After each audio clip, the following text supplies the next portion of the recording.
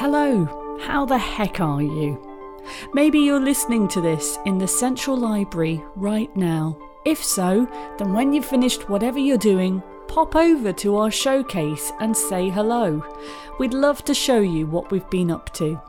And if you're listening in the future, well, what a treat we have to share with you today. Welcome to Digital Spaces Presents. It's a collection of conversations and collaborations to explore the role arts and culture has in our communities and what on earth we mean by digital culture. For the next few minutes, you'll be hearing us talk about Foleshill Library, and we've a stellar cast to help share what's been happening over the last 12 months. Let me introduce you. First, Emma Dacre from Craftspace. We're really passionate about the power of making to improve people's confidence, but how it can work when you make as a group as well. There's Susan Gray from Foleshill Library.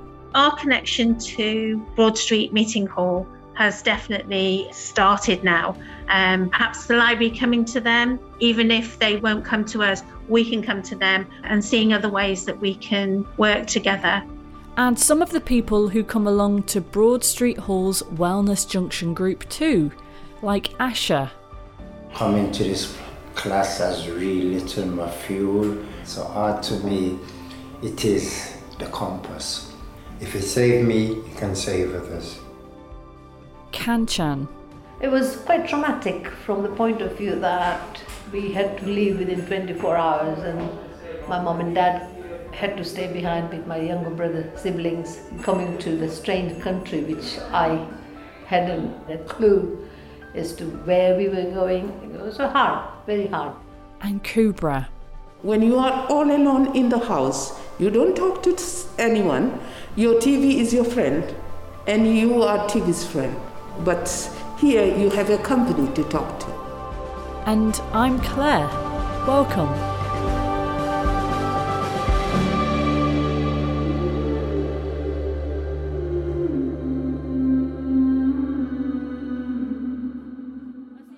Before I tell you what we've been up to, I want you to listen to something, to this. This is a recording of members of the Wellness Junction group during a creative jewellery making session. Sounds fun, right? Well, together, people from different walks of life, different ages and countries are sharing stories of their culture, of their heritage, of their families, all whilst making jewellery. And that's where this story starts, bringing people together and creating. Not just physical things to hold in our hands, but also a digital resource, an exhibition, and an archive capturing the stories of people often unheard. With the help of the resources and the team at Foleshill Library, members of an organisation called Craftspace and the Shelanu Women's Craft Collective have collaborated with the Broad Street Hall Wellness Junction group. And over a few weeks, they explored their own history and culture through shape, colour, decoration, and great conversation. Right now, well, if it's still July anyway, you can see photos of the work they've created. As part of these sessions, they're on display in the Central Library. So pop down and say hello to the people surrounded by lovely light boxes on the first floor. But for those of you wanting to know a bit more from afar, then sit back and listen as we recap what happened and what we learnt.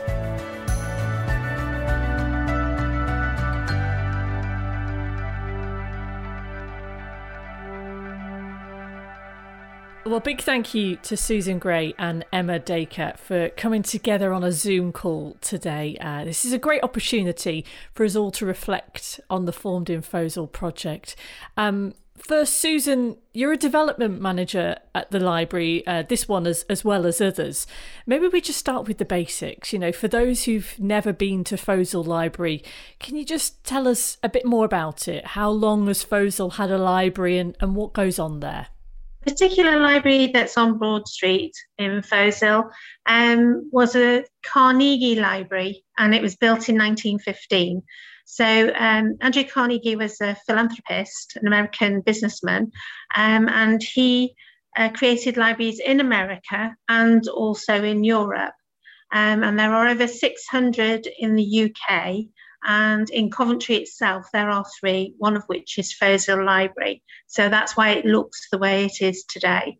If you have a walk along Broad Street, it does look different to the other buildings that are there. Wow. I mean, and how many people are using Foleshill Library in a typical week? Have you got any idea? Well, we used to have visitors of over 10,000, obviously before we had COVID. So we're now fully open again to the public. So our numbers are increasing, but they're nowhere near what they were. But in the last few weeks, we've had another new group come and join us, a knitting group organised by ECTA. And we thought there was only going to be a handful of people, of ladies coming to join us, although men are welcome. But it's a large group of about 12 or more. So that's a new group that started. And just before Christmas, we had a group called Creative Kindness come and join us in the library, where it's people who come together who just want to socialise with other people, but during that time they're making a craft that they leave in the libraries for other users to find. Or if it's a particular project Creative Kindness are involved in, it will get shared throughout the city. So that's been a wonderful thing to have them come and join us in the library. That's without, obviously, people using the computers and coming in to read the paper. Just general quieter times, or families coming in for our story times. And we have rhyme times and stay and play throughout the week as well. So we welcome our families and our school children after school to use the computers. I mean, this really sounds so busy, doesn't it? And actually, Foleshill Library, for me, seems like one of the smaller ones in the city. But I mean, I suppose a big part of your focus at the moment is to make sure that more community groups know that the doors of the library are open and that this can be a space that they can use. Is that right? Yes, it is. It's not just the groups that come to us. We also share our space with other partners. So we offer things like health checks. They're just coming back into the library. In the past, we've had cook and be well sessions where people can come and learn how to create healthy food on a small budget. So yes, it's about our partners coming in. And that's why this particular project has been wonderful, working with Emma and Shelanu. Where we've engaged in an organisation that's very close to the library, who maybe didn't know all the other things that we do, how we can support them. Yeah, and let's kind of bring it back to this project then. So with the group we're talking about is the Wellness Junction, which is set up at Broad Street Hall, which is right next to the library. What can you kind of tell us about this group, or what you know of, Susan? Well, I know they're a group of mostly Asian people. They're a mix of men and women who are from the wider community, who come in and meet. This particular group meets twice a week on a Monday and a Wednesday at the Wellness Junction. So it's been nice to go and meet them because they're right, as you say, they're right next door to us. So it's nice to go and tell them what we do and how we can support them in the future as well, if they're going to have other projects, or if they want to get more involved in the library. We're hoping that will be something that will come out of this project going forward. Yeah. Yes, sorry. That's okay. Yeah, I mean, it's incredible. I mean, let me bring you in, Emma, your exhibitions and project development manager with a Craftspace. The initial idea was to use these sessions to help members of the group recognise that the library is this space that's open and that they're welcome there. I mean, the obvious question is, how do you do that using craft? So, yeah, I mean, it was there's ways we could do it, and it was a bit tricky when we were starting, wasn't it, Susan, because there were still some restrictions around COVID, and it was a really big group. It's a great group, the Wellness Junction. They're so lively. We applied for the commission by suggesting a proposal where our Shelanu members, who are a collective of migrant and refugee women, which I can speak more about in a bit maybe, but they would take we'd work with the group, the Wellness Junction group, for about 11 weeks, taking them through a process where they could explore their cultural heritage and their own family histories, which is something the group identified that they wanted to explore. But we could do that through making, and we linked it with the library. It was great that Susan was able to come with to sessions with Surjit as well, and they could bring objects and books and things that the group could refer to, and those books we could take patterns from and colours from, so that when the Shelanu members were teaching how to make the jewellery, they could get ideas about how to represent those themes in the pieces they were making. Amazing. I mean, and Craftspace as well. What is it that you do with Craftspace? Who are they? We're a craft development organisation based in Birmingham. We're a charity, an education charity. We're not a venue, we're office based, but we work collaboratively in everything that we do, really. We've been an organisation since 1986. I've not been there all that time, just say. We do touring exhibitions of contemporary craft that travel to museums and galleries around the country, but we do a lot of project work in Birmingham and in the region about the power of making, really, about how it can be a really engaging way to deal with talking about difficult subjects. When people are busy with their hands, it's easier to kind of look at different tricky issues, maybe. It's great for well-being. And we're really passionate also about the power of making to improve people's confidence, but how it can work when you make as a group as well. You've mentioned Shelanu. Can you tell us a bit about who they are? Yeah, sure. So Shelanu, the word means belonging to us in Hebrew. And it's a project, it's a Craftspace project that's run on a social enterprise basis. And it came out of an action research project that we did for one of our touring exhibitions that looked at identity a number of years ago now. But as an organisation as well, Craftspace, we're really interested in how diverse the contemporary craft sector is, or actually isn't, and how we can look at pathways to making for different people. Shelanu kind of began its origins in 2009 after we'd done workshops with this group that worked with migrant and refugee women from about 40 different countries. They said how the craft projects had brought the women together who maybe only spoke to women from the countries they were from, and it brought them all together and integrating more, helped with improve their English, helped with their confidence as well. So then we wanted to look at how women could perhaps become producers in their own right, rather than beneficiaries of projects all the time. And that's when the kind of idea of social enterprise was coming around, having a business with a social aim, a not-for-profit business. So as I say, Shelanu's run on a social enterprise basis, in that women, migrant and refugee women in Birmingham, come to Craftspace once a week to learn new skills, jewellery making skills, but other craft as well, helps with their English, get to know the city, they get to meet new people, but all the money that's made from sales go back into the running of it. And I should just say the jewellery collections they make, and other things that's really key to what Craftspace does, is with all of our project we work with practicing makers, because that means a quality of experience and skill that's being passed on. So Shelanu learn from practicing jewellers to do their own collections. And then when they've been with us a while, we train them to deliver workshops to the community as well, which is what happened with the Formed In Foleshill project.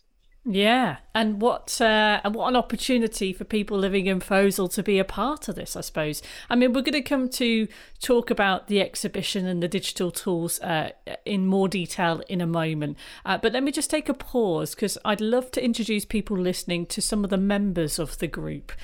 Oral historian Laura Owen recorded a few of their stories for us, actually, so that we could save them in our digital archive.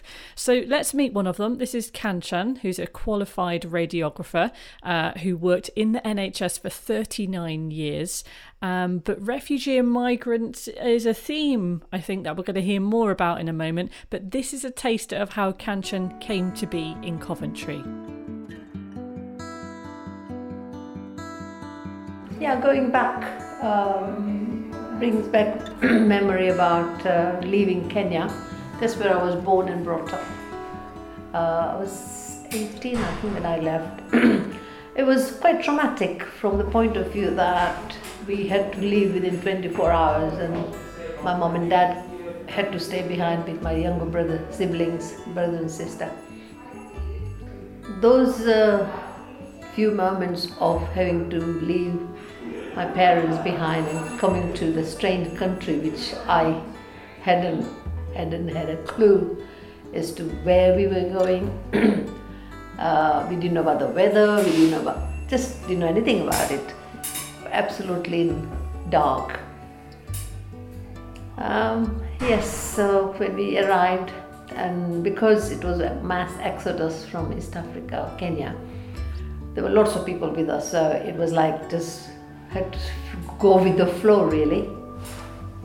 My older sister and my younger brother, we had to just manage somehow. My dad used to send some money, but we had to really be careful how much we spend and all that sort of thing. It was so hard, very hard.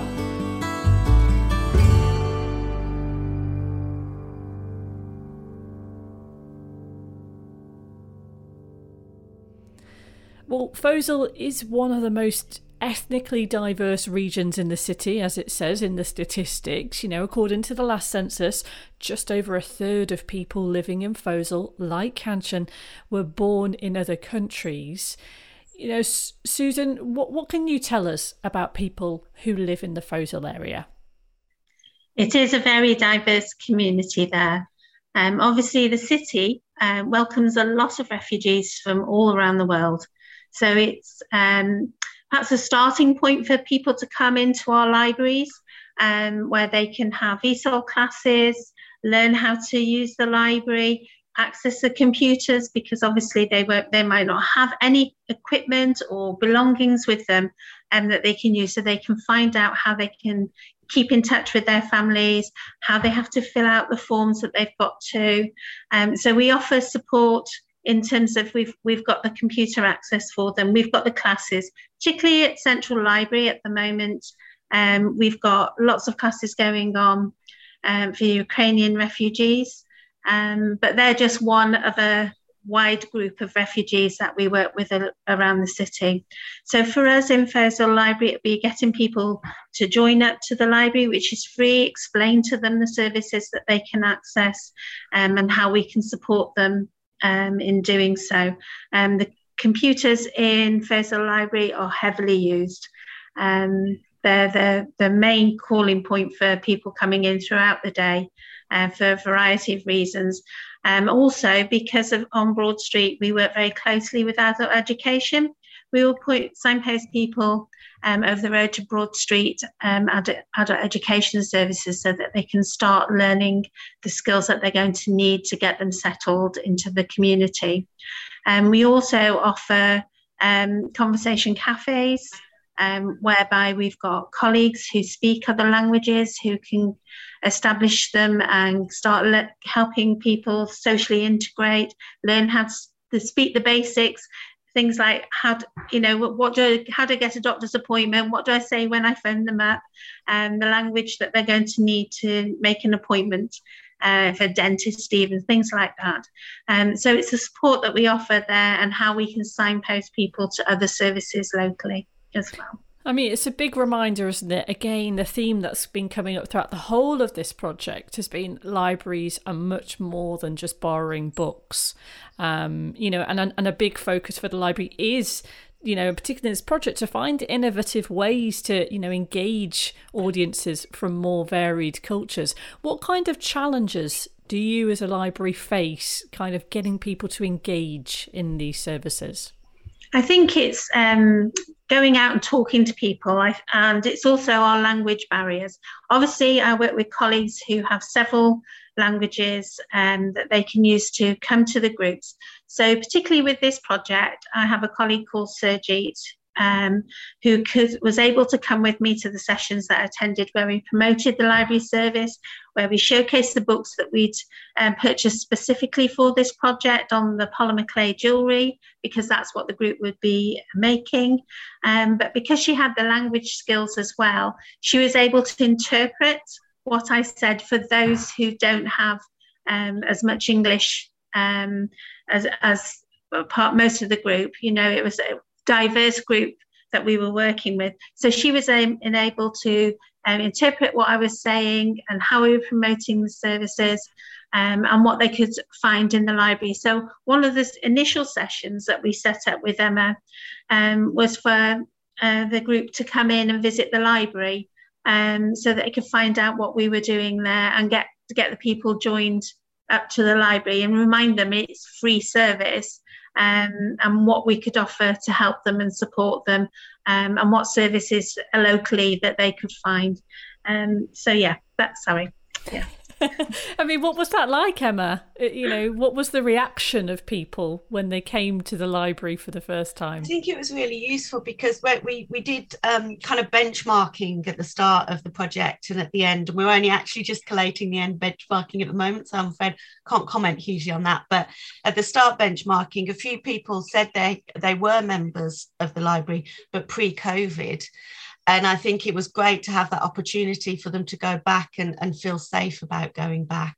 Then there were people that are coming to the community more recently and, like we said, didn't know about the library. So they went, we split the group and some went to the library and then came back and then swapped round. But they came back with armfuls of books and just really smiley and finding out that this great resource to get books from, but also to do other things, was on their doorstep. They were thrilled.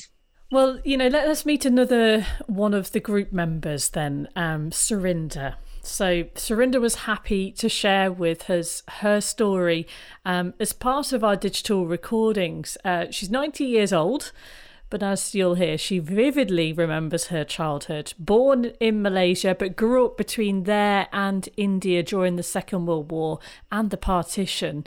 Surinder's full interview, by the way, is available in later episodes of this podcast series. But for now, here's a snippet of that story. I think it's very rarely heard that you hear this kind of story on radio or even on the streets of Coventry. Well, I was born in Malaysia. At the age of 1, my parents went to India. One of my aunties, she didn't have any children. So for 7 years, I was with them in the village. But I had very, very lovely childhood. Lot of happiness, lot of love, lots of freedom. And we used to get up in the morning and just have your breakfast, whatever. Then roam around all the village, in the fields, pick up sugarcane, have sugarcane, pick up a carrot, eat the carrot. Everything natural. We never had any snacks or anything in between. In those days, you were a child not only of your parents, but the whole village. So everybody looked after. That was the thing why I am saying is the great difference in all these years, the childhood I had and the childhood I see now. We were so lucky to have the child. It wasn't about having cars or all the material things. It was simple love, care, protection. Well, you know, Emma, Craftspace has been using craft as a way to challenge people's perceptions of themselves, of how they think. You know, why is it such a great vehicle to support people struggling, say, with their mental health? Firstly, it's that people can identify with craft and making, because you know, craft's all around you. You wear craft in the clothes that you wear. People are used to jewellery. So I think it's something they can identify with quite quickly, the materials and things. You know, if you say to someone, draw, immediately people say, I can't draw, you know, they get scared. But with materials, it's so tactile, people want to touch and everything. And then I think it can create a really... we can create a safe space. And I mean, the Shelanu members are particularly excellent at creating a really lovely atmosphere where people feel more confident to relax into the making. And I think I mentioned already, when people are busy with their hands, it can help with any difficult conversations. But if it's not about conversations, it can just be a great way to move out of your everyday, your day-to-day issues, and just have some quiet time. And when you're busy with your hands, it can quieten the mind, particularly if it's a more repetitive technique, it becomes more meditative. So it's just excellent for those kind of issues. I mean, do you think there could sometimes be some apprehension, you know, over what art and crafts actually is and who it's for? Yeah, definitely. And I think that's what's another reason why we're really passionate about what we do with Shelanu and how talented these women are, because they represent different communities. People automatically maybe feel a bit more relaxed coming into a situation where it's people they can identify with more, because I think people do feel a bit nervous about it, especially if it's not something they've done before. So, I mean, I did go and visit the Wellness Junction a few months before we started actually, and took pieces we'd made during another project to just get them excited about the things that they might make, because there is that kind of barrier, I think, if you say art or craft, people think it's not for them. So it's just kind of breaking it down and creating a really welcoming environment. And tea and cake always help as well. That's very true. Well, let's hear someone who is a huge advocate for this. Another member of the group was Asha. And Asha actually told us how much he'd struggled with mental health over the years. But through these sessions and using art and craft, you know, he'd really found an outlet.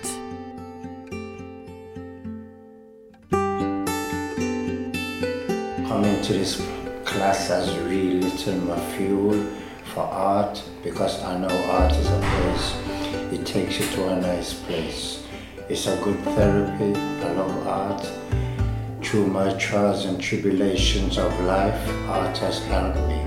Without art, I maybe not be here today. So art is a great part of my life, because it feeds my mind, it feeds my spirit, it lets me grow. I was raised in a home. When I was in a home, I used to draw on paper. I used to draw on cornflakes boxes. I used to draw on shoes boxes. Anywhere where there's a blank space, I used to fill it. And then I got promoted to paper. Wow, proper paper. When you look at what you've done, you can say you've done it. And when you can give it to somebody, oh my gosh, that is the greatest thing of all. When you can create art and give it to somebody, there's nothing better than that. So art to me, it is the compass. If it saved me, it can save others. And art gives people the tools.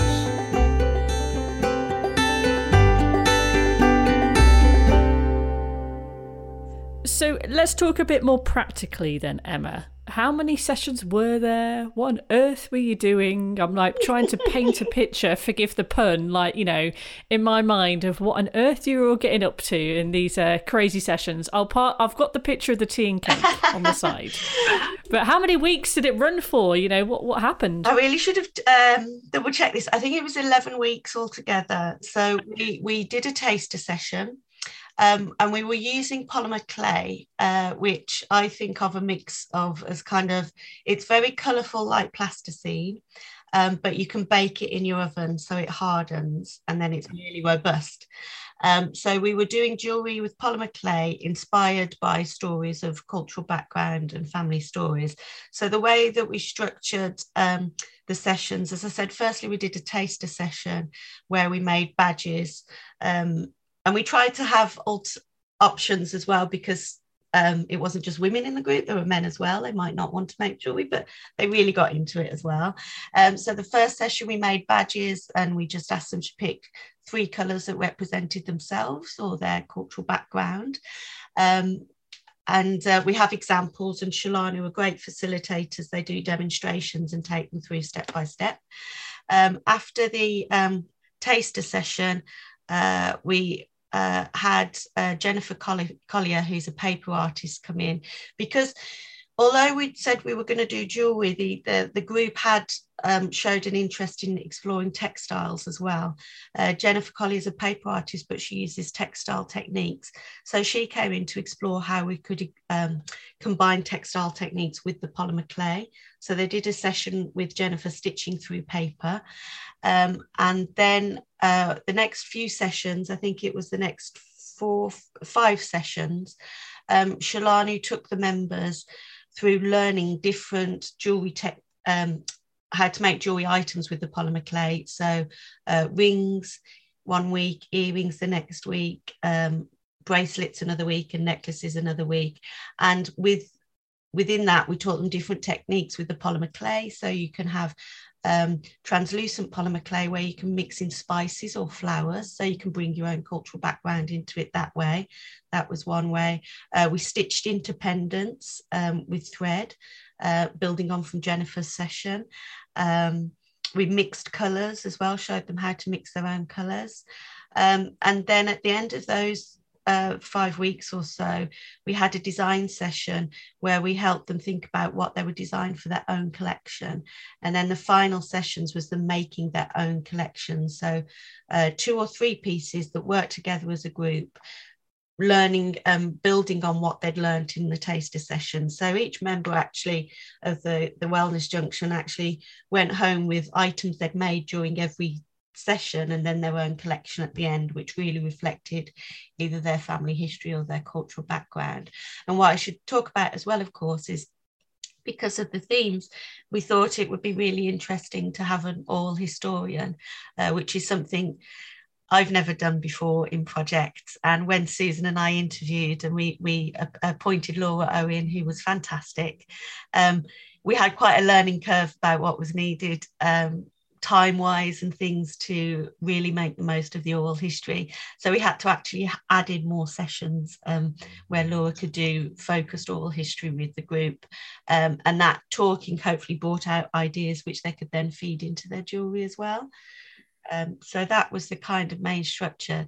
The other reason that we use polymer clay, and then we have jewellery fixings that you add, so it's existing chain and earring fixings, but you have to assemble it all to make the jewellery. But the reason we use that material is it's relatively inexpensive. You can easily buy it online. The fixings are silver plates, so they're inexpensive.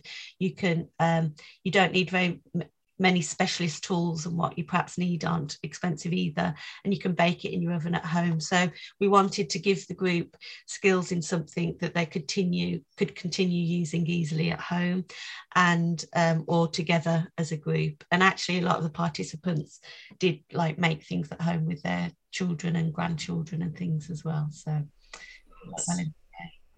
oh, that's lovely. I mean, I had no idea that you could do so much with clay. It is amazing material. And I should say as well at the end, with all of Craftspace projects, we always have a sharing where we present the work professionally, because they do make to a really high standard, beautiful standard. People have never made jewellery before, and because Shelanu have got such great teachers, but we display the work in cases with their stories.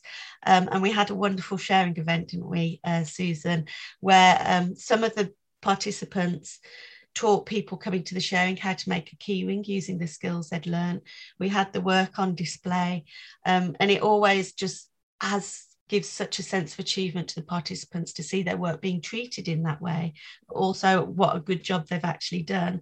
And some of them, we had a photographer there to take some portraits, and some of them had said they didn't want their portrait taken, but then actually they were queuing up when they see them to have their portrait taken wearing their jewellery. We had to get all the jewellery off display so they could all wear it for their portraits, and it was a beautiful event with singing as well, so it was really lovely. Great. And actually, you know, I mean, a lot of that display happened in the library, which there's not many people who would naturally walk into a library and think, I'm going here to go and see some art, some crafts. Do you know what I mean? But there are photos, those photos of the work of some of the people are on display in Coventry Central Library in July. So, you know, if you are listening to this and it is July, do go have a look. I mean, we've got some comments here because Laura, your oral historian, who we should thank, has captured the interviews to this, which are also forming as part of the wider podcast series.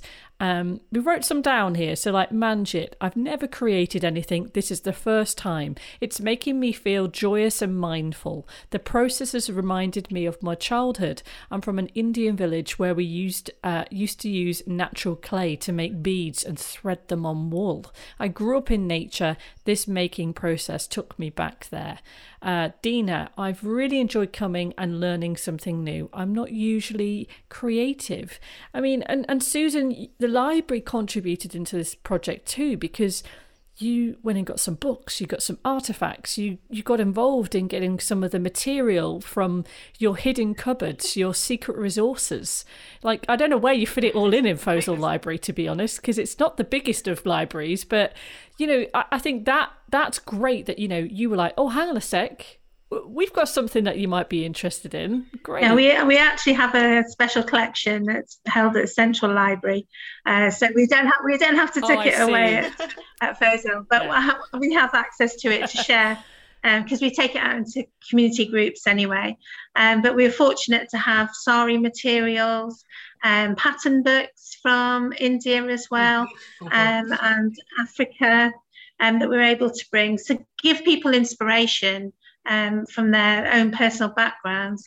And we also had lots of embroideries, cards, because a lot of the cards, Asian cards, you know, they're greeting cards, things like that, have a lot of fine embroidery on them, just so that it gives people an idea that actually that's in their culture now and they're used to seeing that, but how can they, you know, sort of inspire them to create something that speaks of them through those mediums, you see. And the polymer clay was amazing because it's so tactile, you know, and the main sharing at the end where people were learning how to make their own items from the group themselves was particularly special, because that just showed how far they'd grown from when we first met them to where they were at the end, and the wonderful pieces of jewellery that they sort of made and we put together as a collection at Foleshill. Yeah, it was fabulous.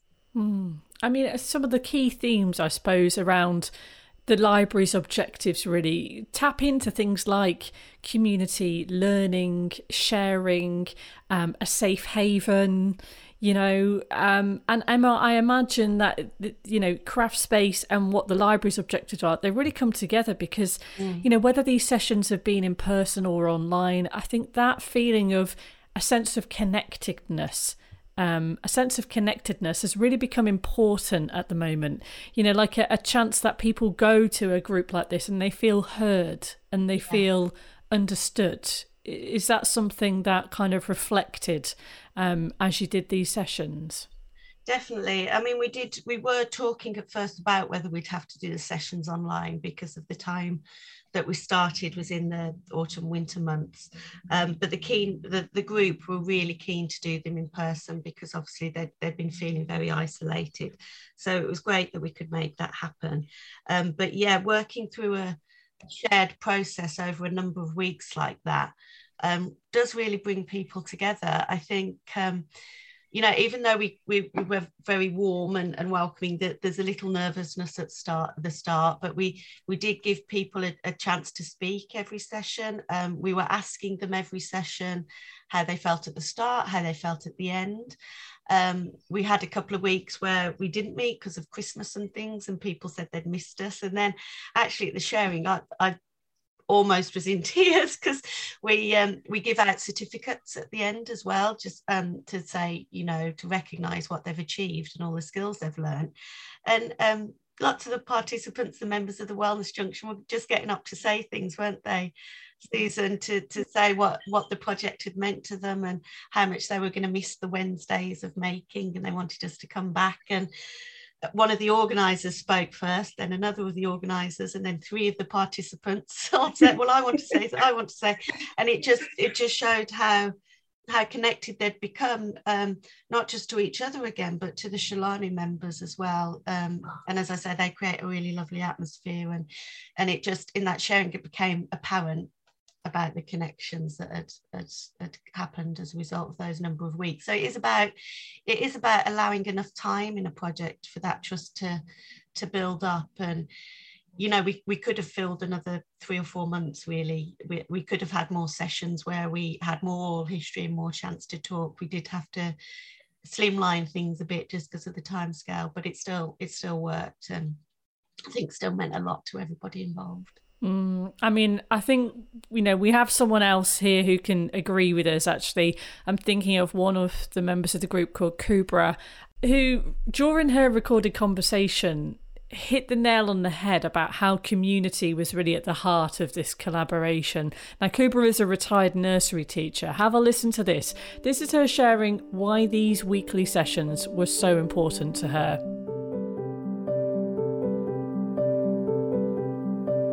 I love art and craft. When you are quiet, you are lonely. This is the place we meet each other. We talk out what feeling we have in the heart. And, by meeting other people, you become more open, and I think you enjoy. I can see how they are enjoying themselves, because sometimes they are not loud at their place, at the home. So this is the time they get time to be loud. So, and I appreciate for our leaders, they can understand why these people are loud. Because, when you are all alone in the house, you don't talk to anyone, your TV is your friend, and you are TV's friend. Only the TV can talk, but here you have a company to talk to.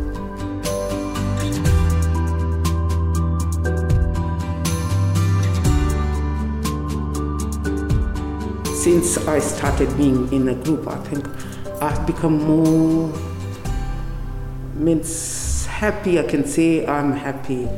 I long when it is Monday to come, or when it is going to be Wednesday to come and see everyone happy. And we are welcomed with our teachers, our elders, and everyone, which is very good. And I pray that this group should continue. And especially with art, with yoga classes, with computer, because a person like me, there are so many things which I don't know about computer. But coming here makes our life a little bit easy, and to be more confidence, because you don't depend on anyone.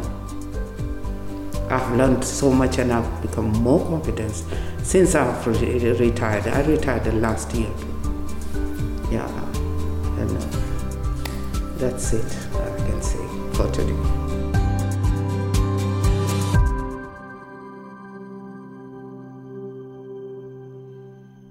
Emma, this is Digital Spaces Presents. Why was it important that we needed to think about the digital aspect of this project, and what do we mean by that? Well, I think it was a big aim, obviously, of Coventry Libraries and the space to have digital outcomes, but have this kind of tactile process first and this engagement. But I think the digital is important. I mean, we saw it through the pandemic, how we all had to switch to digital quickly, because it enabled us to keep those connections going. But I think in the future with this, we are limited in how many people we can reach with these kind of projects because of capacity and time and budget. But having a digital outcome means you can perhaps share process and ideas and the starting points with more people, that if it's of interest to them, they can hopefully start something for themselves or as part of a group. So having those digital outcomes just mean there's more of a legacy for the project, I guess, and that more people can benefit in the long run. And it's part of the preparation for ourselves. One of the Shelanu members made great little videos about what we were going to make each week, and that was partly for Shelanu's preparation, but we also shared them with the